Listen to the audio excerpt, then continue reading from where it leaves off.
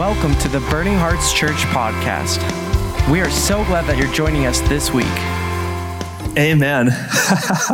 My wife and I have been watching this TV show called SEAL Team, and it's pretty cool. Anybody into like military shows or like sometimes war movies, just like epic, everything about it's just kind of epic. We've been watching this show called SEAL Team, and I know so much about being a Navy SEAL now. I'm telling you.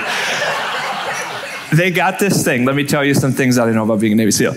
They got this thing at the base called I gotta look at it because I forget it. ISR or Overwatch, okay? So the guys at the base are like, they got drones up in the sky and they got people like watching, and the Navy SEALs are going into the mission. There's already a drone up in place, like, I don't know, undercover, so the enemy can't shoot that thing down. But the people at the base are able to watch the mission actually take place on the ground. So the Navy SEALs on the ground they're in contact with the base, and the base is like giving them little directions. The base is like cheering them on when something, is happening. The base is actually able to see when there's an enemy coming in and kind of give a heads up like, oh, go this way. And something about that sort of struck me as I was thinking about the great cloud of witnesses in the Bible. We actually have a great cloud of witnesses in heaven. Men and women of faith from of old. Angels, I believe, are watching, but they're actually cheering you on. Can you hear the great cloud of witnesses this morning?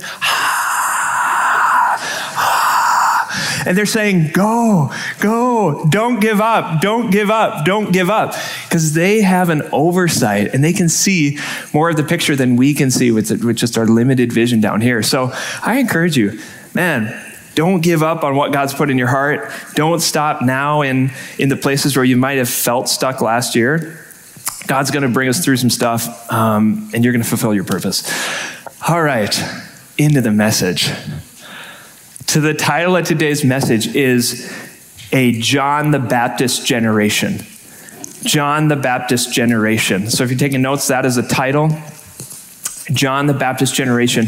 If you have a Bible or you have a phone app that can get a Bible, I just encourage you to grab that. We're going to be in the book of Matthew chapter 11 to start this off. Matthew chapter 11. And as you're turning there, and I'm warning you, I don't know if this is going to be on the screen. So really, if you got a Bible, pull out a phone just so you can go there.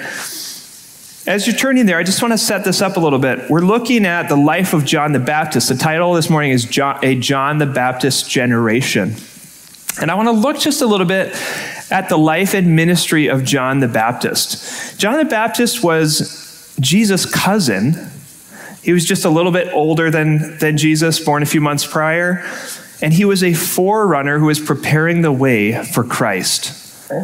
Where's my cousin Evan this morning? There he is. Okay, this would be like if I was John the Baptist, my sole purpose on this planet would have been to make people's hearts ready to receive Evan, my cousin, okay?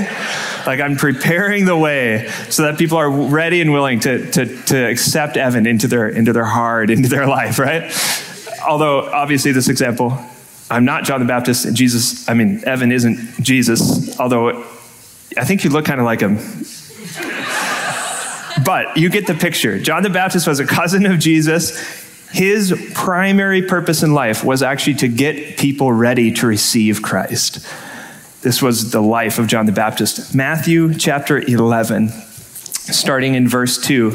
And I'm actually reading from the NLT translation. And I love this translation. At times it just comes to life. So I know mine's going to read differently than some of yours, but here we go. Picture this, Matthew 11, verse 2.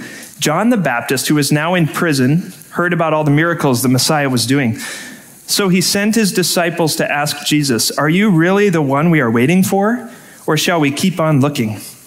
Jesus told them, "Go back to John and tell him about the miracles you've seen me do, the blind people I've healed, and the lame people now walking without help, and the cured lepers, and the deaf who hear, and the dead raised to life. And tell him about my preaching the good news to the poor. Then give him this message, blessed are those who don't doubt me."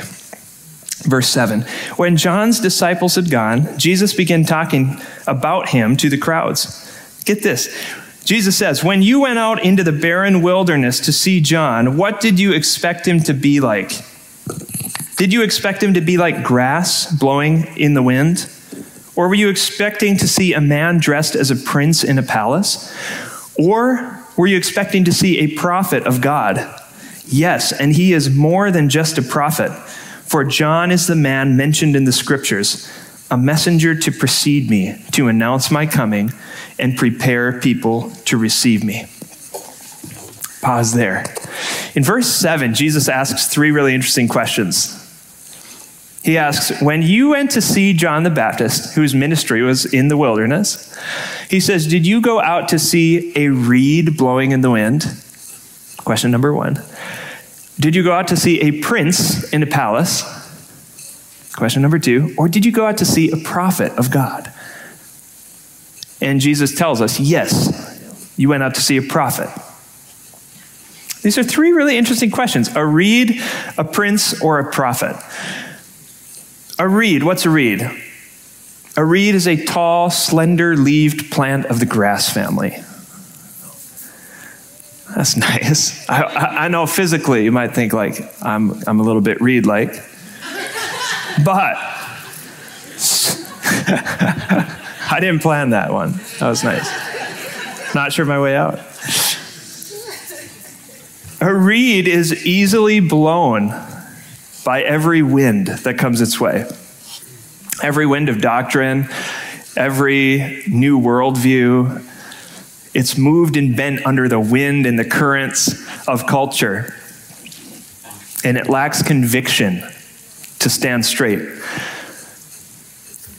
And Jesus is saying, you didn't go to see a reed. You didn't go to see someone who in his spirit and in his life is like a reed. This is not John the Baptist. So John was not a reed. The second question Jesus asked was really interesting. Did you go to see a prince in a palace? It's a much different picture than a reed. What's a prince in a palace like? Somebody who's dressed really nicely, clean, good looking, one who is served rather than serves others in many cases. Prince in a palace possesses lots of material goods, luxury. A prince is probably much more concerned about keeping an attractive outward appearance. But what did Jesus say? Did you go to see a prince in a palace when you went to see John? No. John was not like a prince in a palace, nor was he concerned with the things that a prince would be concerned with. And Jesus' final question, but did you go to see a prophet? What's a prophet? A prophet is someone who cares more what God says than what man says.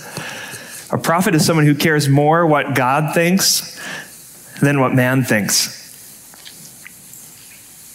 A prophet is the voice of one crying in the wilderness, not just in the church, but a voice of one crying out in the dark areas of culture and society. Jesus is coming. Jesus is coming. Prepare the way.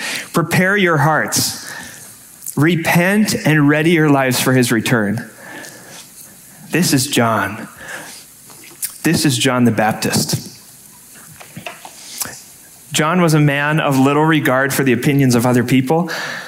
He was a man of the wilderness who ministered in the wilderness, off of the beaten path. If you were going to see John the Baptist, it's not because it was on your way to work. You don't casually I'll be passing through that way on my way to grab lunch today. I'll just swing by, see John. If you're going to see John the Baptist, you're going because your intent for that day is to go see John the Baptist. It wasn't convenient. He ministered in the wilderness. John was not an attractive person. He ate locusts and wild honey. That was his food. He wore woven camel's hair clothing. So seemingly, he probably wasn't that attractive of a person. Not like a prince. And John spoke a true message of repentance. Get this, John's message, and remember what his primary purpose was, to prepare people to receive Jesus the Messiah. John's primary message was a message of repentance. Turn from this and turn towards Christ. So to prepare the way for Jesus is to repent.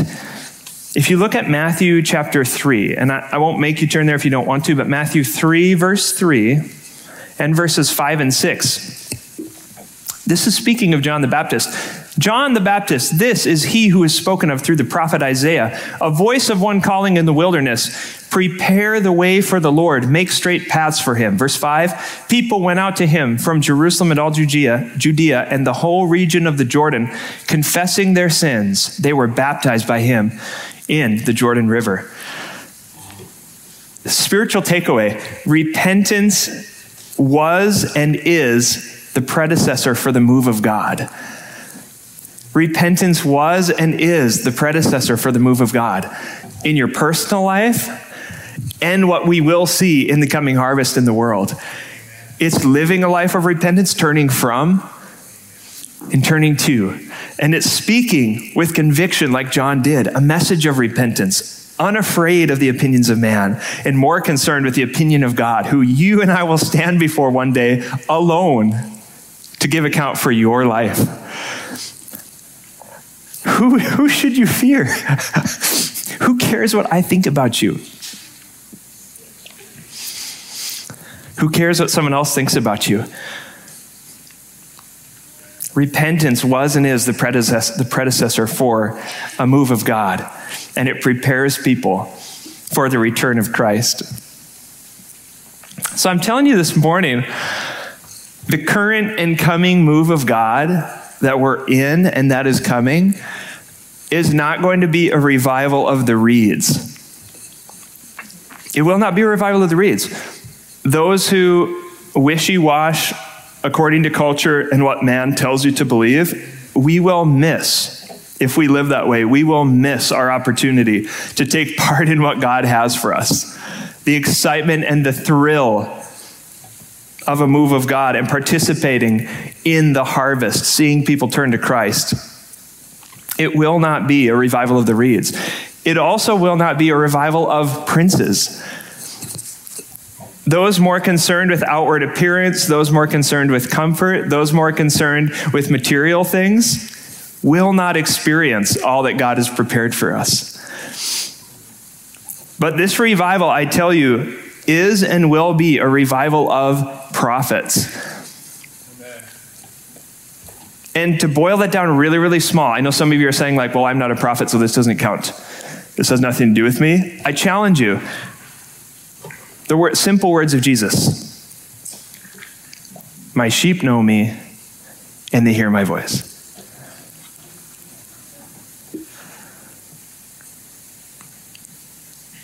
This revival will be a revival of those who tune themselves to the heart and the voice of God. Step one. And step two, who then declare in wilderness places what God is saying.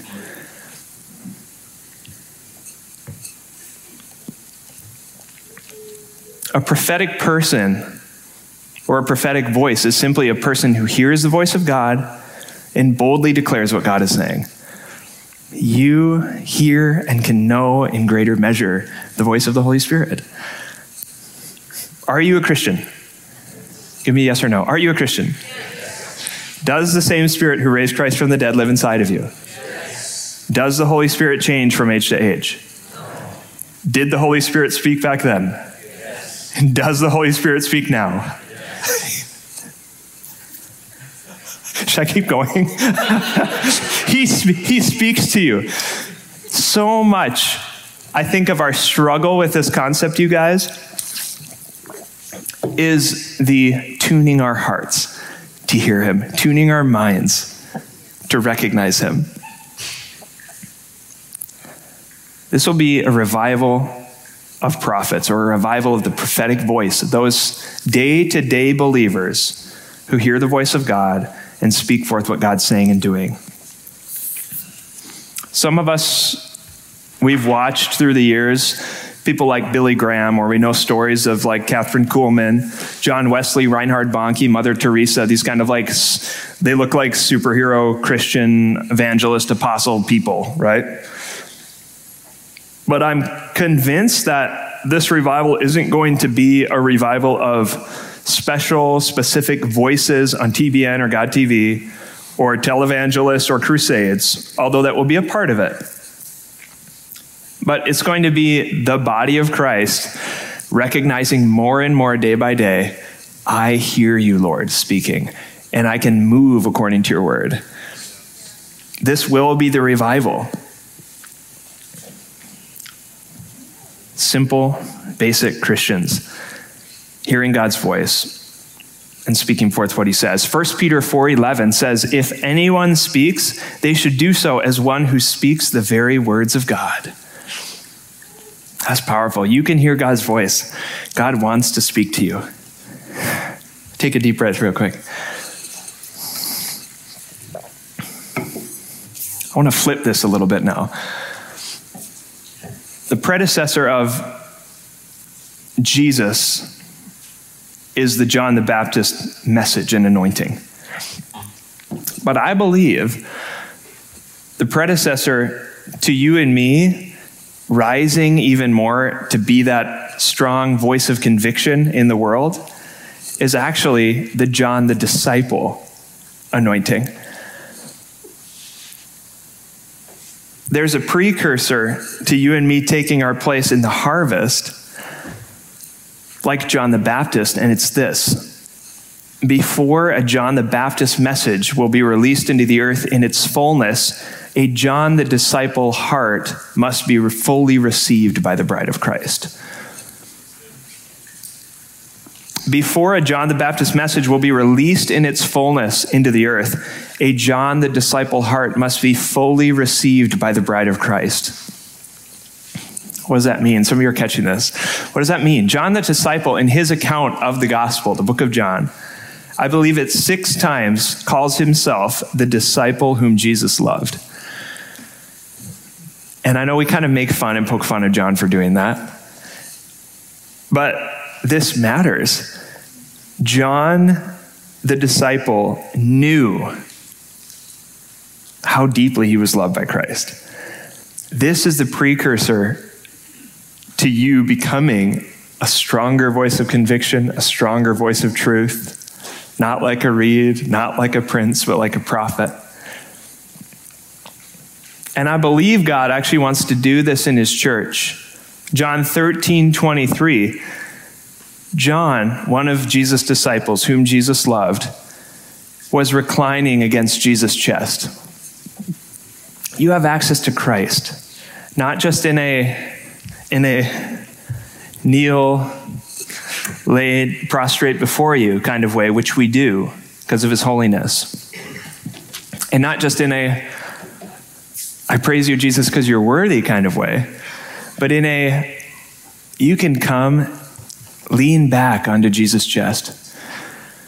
Be so close to his heart, like a friend. Hear his voice, like a friend. This is a relationship of John.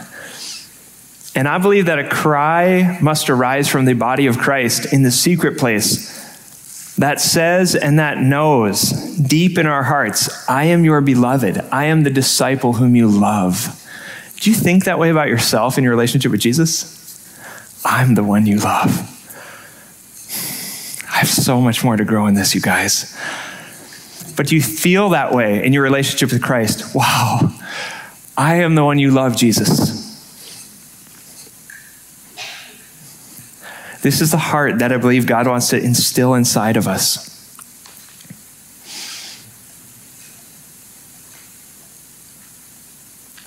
The thing about receiving this heart is we can't know this love unless we continually and consistently place ourselves in opportunity to receive it. It's the only way. Your time is so precious. I know my time feels so precious some days. But we need God to tune our hearts and retune our hearts, retune our desires to the place that we're consistently giving him thought, we're consistently giving him our heart, we're consistently giving him even extended times. I will say, I think there's a bit of like a trend, and there's actually kind of been a subtle, if I could call it, rebellion against like consistent daily time of prayer or worship with God. And I see it on social media, kind of this like, oh, it doesn't have to be like so strict. That's very legalistic. you can just talk to God anytime you want to during the day. And he wants to have a relationship with you at all times. And I think that's beautiful. And I think there's a truth to that. But I do think the pushback against a consistent pulling away to be alone with God in the secret place is a sad, sad mistake. And I think I even believed it for a little bit. And I pray that as you hear me say that, it's not a word of condemnation, but it's a word of invitation from the Lord. Saying, yes, let me into every part of your life, your day-to-day activities. Let me drive around with you in your car. Let me speak to you when you're at work. Let me speak to you at lunch. Yes, we need that. But if we're using that as a substitute or an excuse to say, I don't need time in the secret place with God, just me and him, no distraction, I think we're doing ourselves and doing other people a disservice. Christ wants to love you.